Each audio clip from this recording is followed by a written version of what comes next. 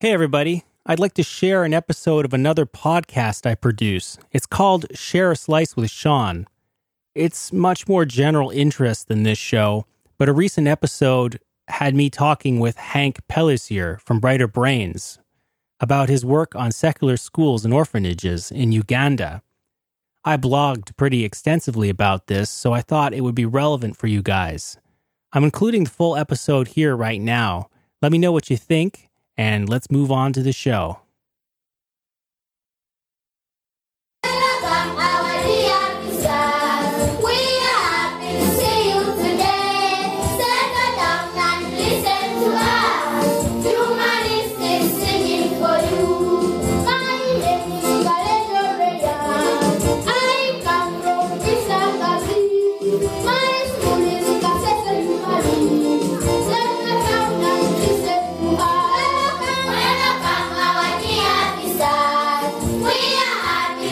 So for this episode, I'd like to welcome my friend Hank Pellissier.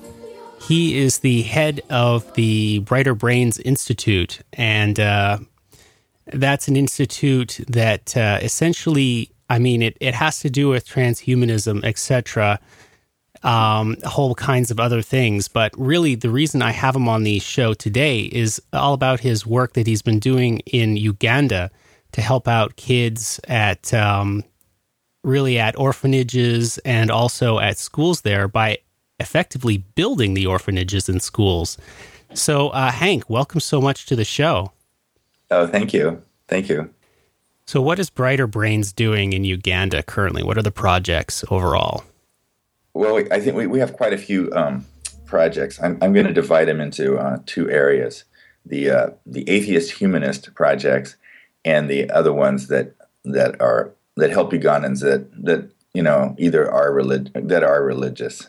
And most of our activities either take place in a small town called Charumba, or in a town called Kasisi, in like sort of the suburbs of Kasisi. The reason I got involved in Uganda, let's see, I have a friend from years ago. I used to work at Salon.com. I was a writer for Salon.com. And I have a friend who was also a writer there. And he suddenly quit the United States, and he went and he joined the Peace Corps. I think he was 56. And he joined the Peace Corps, and he lived in Uganda and for 2 years. And I thought that was really fascinating, that somebody sort of dropped out of Northern California. His name is Doug Cruikshank. So I contacted him, and he was, he's there in Uganda. And so I had a contact there. I had somebody I could go visit and somebody who could connect me to a lot of people there. I sort of contacted him right as he was leaving, and he was replaced by another Peace Corps person named Sarah Costagnola. And she turned out to be somebody who was very easy to connect to as well, just through email. And she set me up with a lot of people there. But my main contact there actually turned out to be a Ugandan named Bwambale Robert Musubaho, who you're in contact with as well. Yeah. And I was absolutely amazed when I found out that he had started these atheist primary schools in Uganda, which are only about 30 miles away from Charumba. So I suddenly found out that in western Uganda I had 3 really good contacts in a very small area, and it was very easy to get there. So ever since then I've been working in both Charumba, which is a religious little town, and with Bwambale Robert, who's gotten most of our attention and most of our funding. So what we've done for him, what we're doing right now is we've already set up Bazoha. Bazoha is a orphanage and an orphanage school, and that school is only opened. It's only been operating for about 2 weeks. It just opened like 2 weeks ago. It's wildly successful, I would say. I just got an email from him. I think it was yesterday. So he has 148 students now. Wow. In grades preschool to 6th grade. So he has 148 students. The school can probably hold, I'm going to say 250. But he's doing great for just opening the doors and getting 148 students.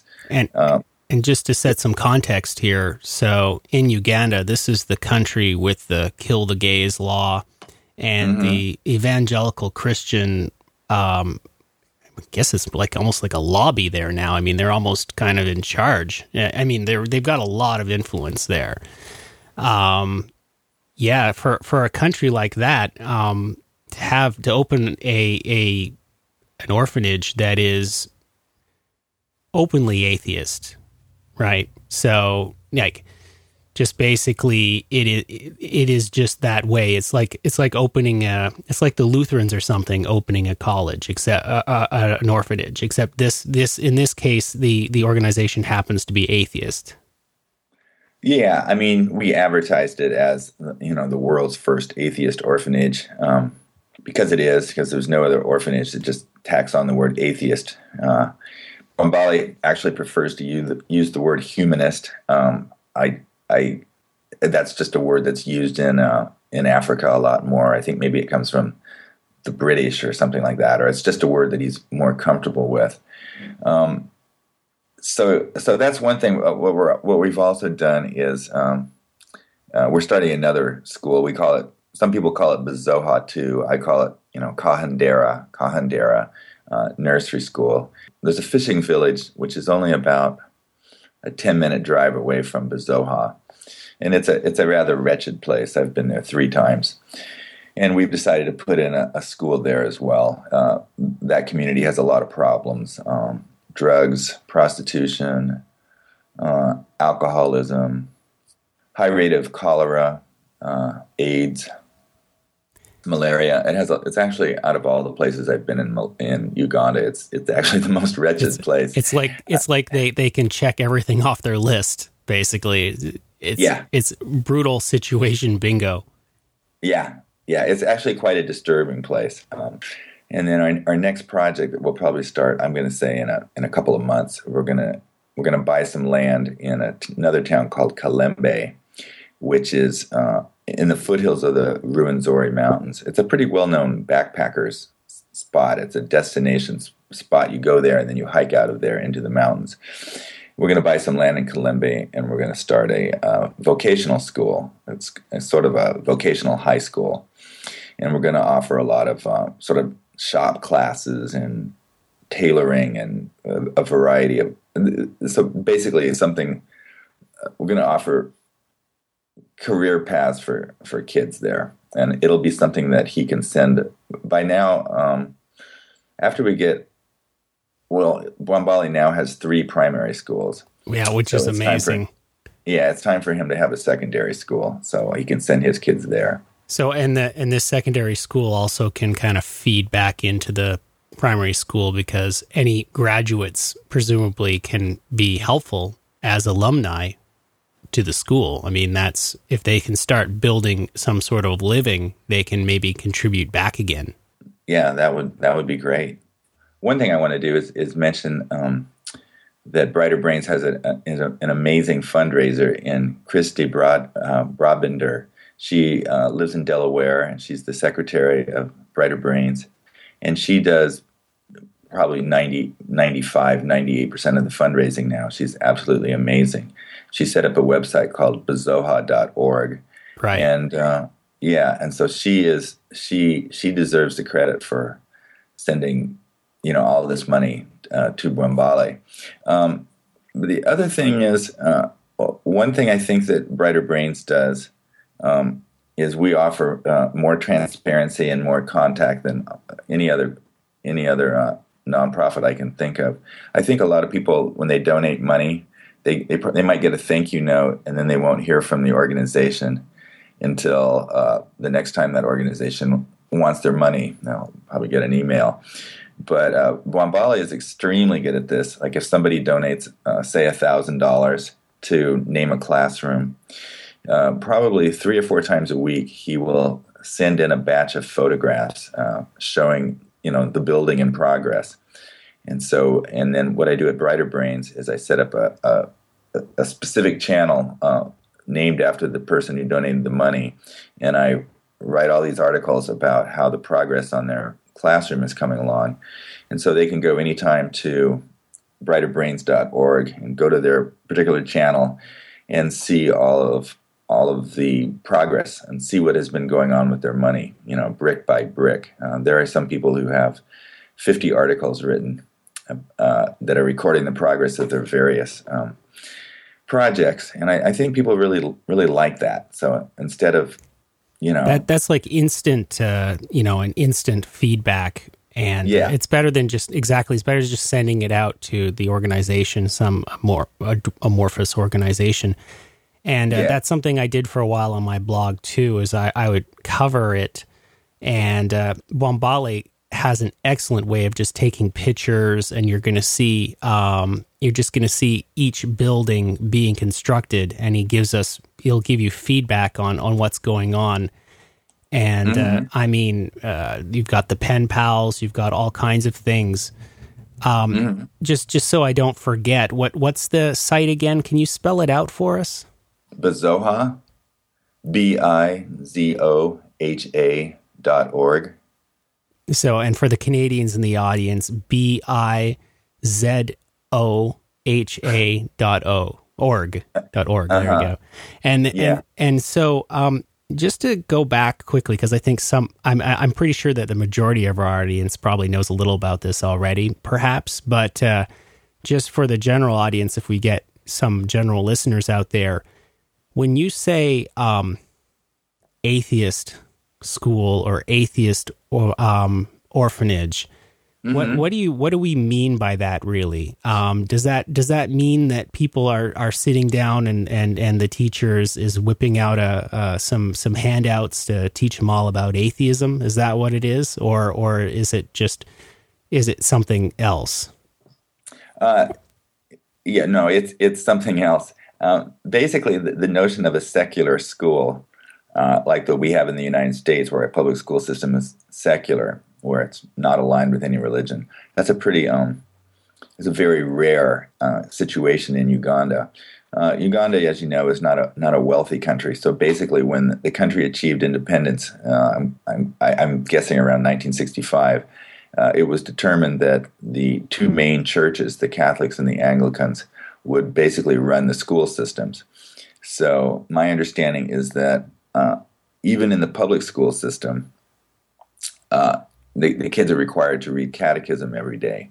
So basically, every school in Uganda is religious. It's and then of course, when you go there, you find out that most people don't actually want their kids in the public school system because the classrooms are overcrowded, and by overcrowded I mean numbers like 150 or 200 kids squeezed into one room. So people try to get their kids into a private school. And now, when they try to get their kids into a private school, what they're talking about is either an Anglican or a Catholic school. Right. No, so this becomes problematic because, last time I was there, we hiked way up into the mountains and we found a little tiny Anglican school. It was, I'm going to say it was about 5 hours from any road. And we get there and we walk into a classroom, a primary school, and he's teaching Adam and Eve, and he's teaching in his history. He's teaching Cain and Abel, and he's teaching and he's also teaching something about that the whole Ishmael story and about how Ishmael became like an Arab and later a Muslim or something like this. Anyway, he's teaching all of this to the kids. All this far out stuff. Yeah, as historical fact. Anyway, so the amount of secular schools in Uganda, as far as I can tell, is less than 10, and it might only be like 5 or 6. It's the ones that are set up by the humanists of Uganda. There's a Isaac Newton High School in Masaka. There's a Mustard Seed Middle School, which is also near Masaka, and then Bombali had 2 campuses in Kasese, and then he's got his Bizoha, which is outside of Kasese in a town called Muhokia, and then he's going to have the Kahandero. So that only adds up to 6 schools that aren't where religion isn't taught out of a country of millions, right? Yeah. I wanted to mention a couple things about why secularism is important. in Uganda. Here's an example. This is actually a life and death situation. Brighter Brains, aside from schools, we've also set up, it's either 13 or 14 clinics. And our clinics actually are, well, not all the clinics, but the ones that are affiliated with Bombali. They offer condoms, and they offer sex education. Now, it's kind of amazing that you have Uganda, which has a really high AIDS rate and a really high rate of unwanted pregnancy and that kind of thing. And it doesn't really, people don't actually use condoms. So you take it to a little town like Kahandero, which has a high rate of AIDS, and no condoms. And you can see this is a completely insane and dangerous situation. But because of the religion there, condom use is not encouraged, it's condemned. So this is a life and death kind of problem. So we do offer that. We also, just last week, we offered, we got some Afra pads, which are sanitary napkins for the girls, because it's another problem when girls just sort of drop out of school when they start getting their period because they don't want to go to school. They don't have any, they don't want to bleed in school, so they just stay home, and then they end up just dropping out because they miss like 3 or 4 days of school. So we're trying to keep girls in school, keep kids from getting AIDS, keep parents from spreading AIDS to each other. Yes, and that's all about being a secular. There's a list of humanist, what it means to be a humanist. Bombali has it at all of his schools. I think it's a list of about 10 things. And only one of those 10 things says that they are not, humanists are rational. They're not superstitious. They don't believe in false beliefs that are unproven by science. So only one out of those 10. The other things are, a lot of them they're about peace and ecology, and that's those sorts of things. But this is still a huge step forward, because you don't have to just decide that you're a religious person who, and that's all you believe. You just believe in prayer. I've been to Uganda twice now, and I can't tell you how many people, I'll just be in what seems to be a normal conversation, and then they'll just say something like, but I really want to go to this college, and so I've been praying every day, and I'm sure I'll get in. Things like this, and they actually mean it. They believe that they regard the power of prayer as far more important than actual rational thought, and Wow. that's actually what Bombali is. That's his goal, and so he serves as a role model for economic success through secular thinking. In a country like Uganda, where not everybody's Christian, I mean, you have a fairly substantial Muslim community there as well. I know because Bombali told me that they have Muslim children. Yeah, I mean, they have Muslim and Christian children. There are the vast majority of kids, or let's put it this way, of families who send their children to his schools are religious. Many likely deeply religious, but they're sending these kids to the schools. And the advantage of a secular school system is that they don't have to worry about a teacher rattling off some business about Ishmael and Islam, etc., which could very well not be correct or exactly how, if you're a Muslim family, how you'd want your kid to learn about this necessarily, right? So, so that would leave it's the beauty of secularism that I think that perhaps even a lot of Canadians and Americans don't get, is that, they can send their kids to these schools and then they can deal with their religious upbringing of these children however they like, right? That's a whole separate topic as to whether or not you think that's good. But the thing is that it gives them that power. And meanwhile, the school can focus on teaching the kids actual, science-based facts, or if you want to call it just basic information, and everybody wins. I mean, if the Uganda were to adopt such a system as well, think of the savings, because you wouldn't have for instance, Jewish families or Muslim families or something, everybody demanding their own school. Yeah. Another thing I want to mention about the secular thing is something you've already mentioned, which is the whole anti-gay thing in Uganda, and that really stems from the Christian churches. It stems from, I think, the Anglican archbishop, something like this, but the Catholics are also really, anti-gay.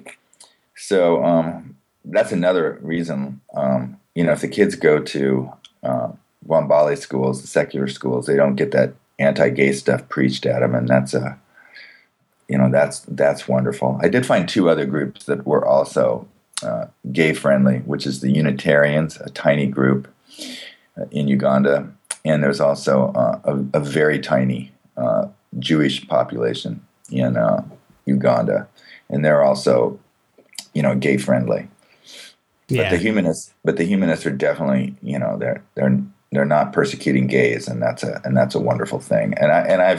We also have a lot of clinics and do a lot of support. I'd say about 40% of Brighter Brains money goes to orphanages and schools and clinics that are affiliated with religious organizations. But it's increasingly upsetting because I don't like supporting schools that preach anti-gay information, and I don't like supporting clinics that won't hand out condoms. So we're trying to move away from that a bit. I want to maybe put it into context here and say, let's say someone donated $20. What does that do? Like, what does that bring them? Because it's not only, big donations of $1,000 plus. You can donate $5, $10, $20, and that makes a difference, right? Oh yeah, any amount makes a difference.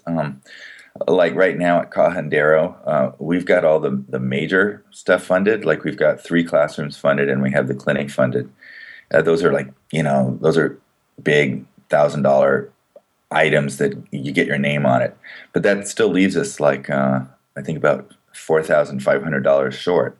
And so that's all going to be filled in with $10, $20, $50 increments, of which that's probably the bulk of what we get is that kind. We have a lot of contributors who they just give. I have some people who have like that monthly installment thing where they just give me like $25 a month to go over there, which is actually really fun because the last time I went, I just took all these envelopes and I put all their money in these envelopes, and then I handed it to Wambale so they could have that transparency of seeing that their money, got directly handed to them.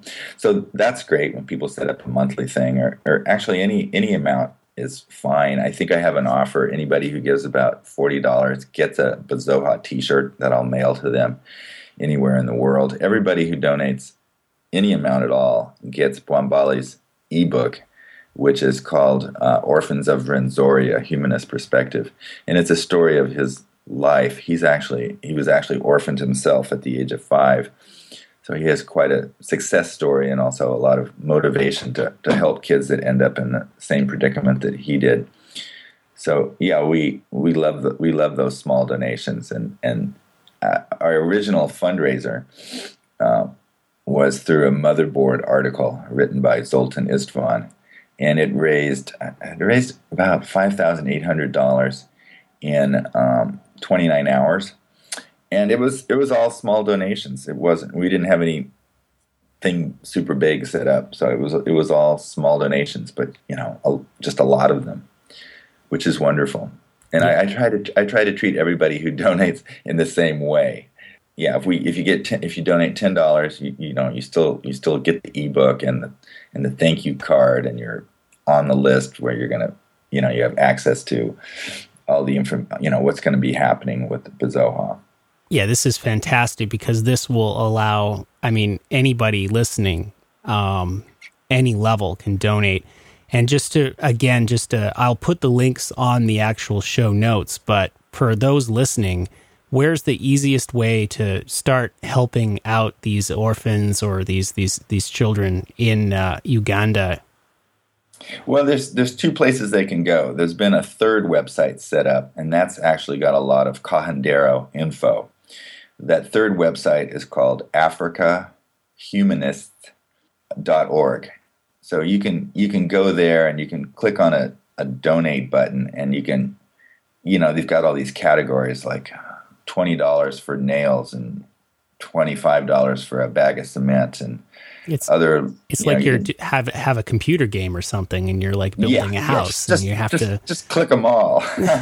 So that's a place to donate to Kahandero. You can do that there. You can also go to bazoha.org, and you can donate. You can donate there. That's the site that Chris has set up that is donating, the vast majority of funds. You can also just go to brighterbrains.org, and there's donate buttons there. So there's a lot of ways to do that. Or you could email brighterbrainsinstitute@gmail.com, and I can give you instructions.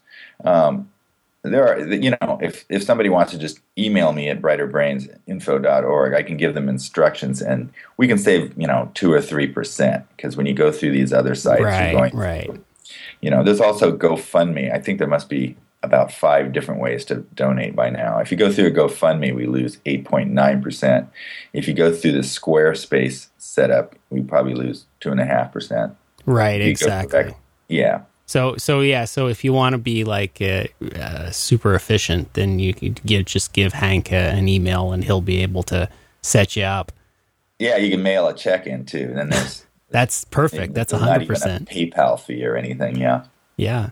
So Hank, thanks so much for being on the show, and looking forward to having more shows with you where we can hear about the achievements that you guys make.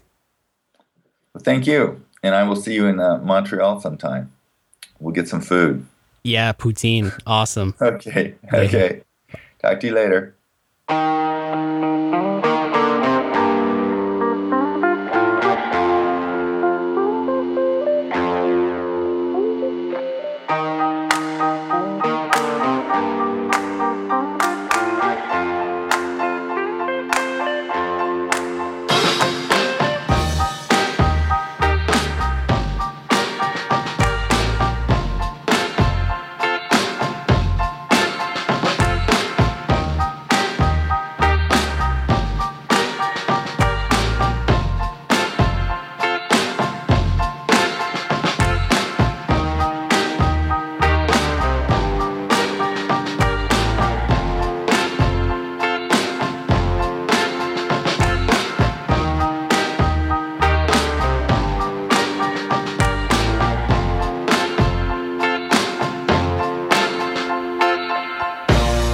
Well, that about wraps up this episode.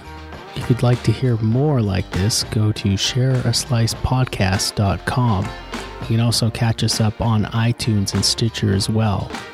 Remember that music is by Chromatics, and it's used with permission. You can check them out over at soundcloud.com. For this particular episode, additional music was donated by Hank Pelizier. Thanks so much, and tally ho.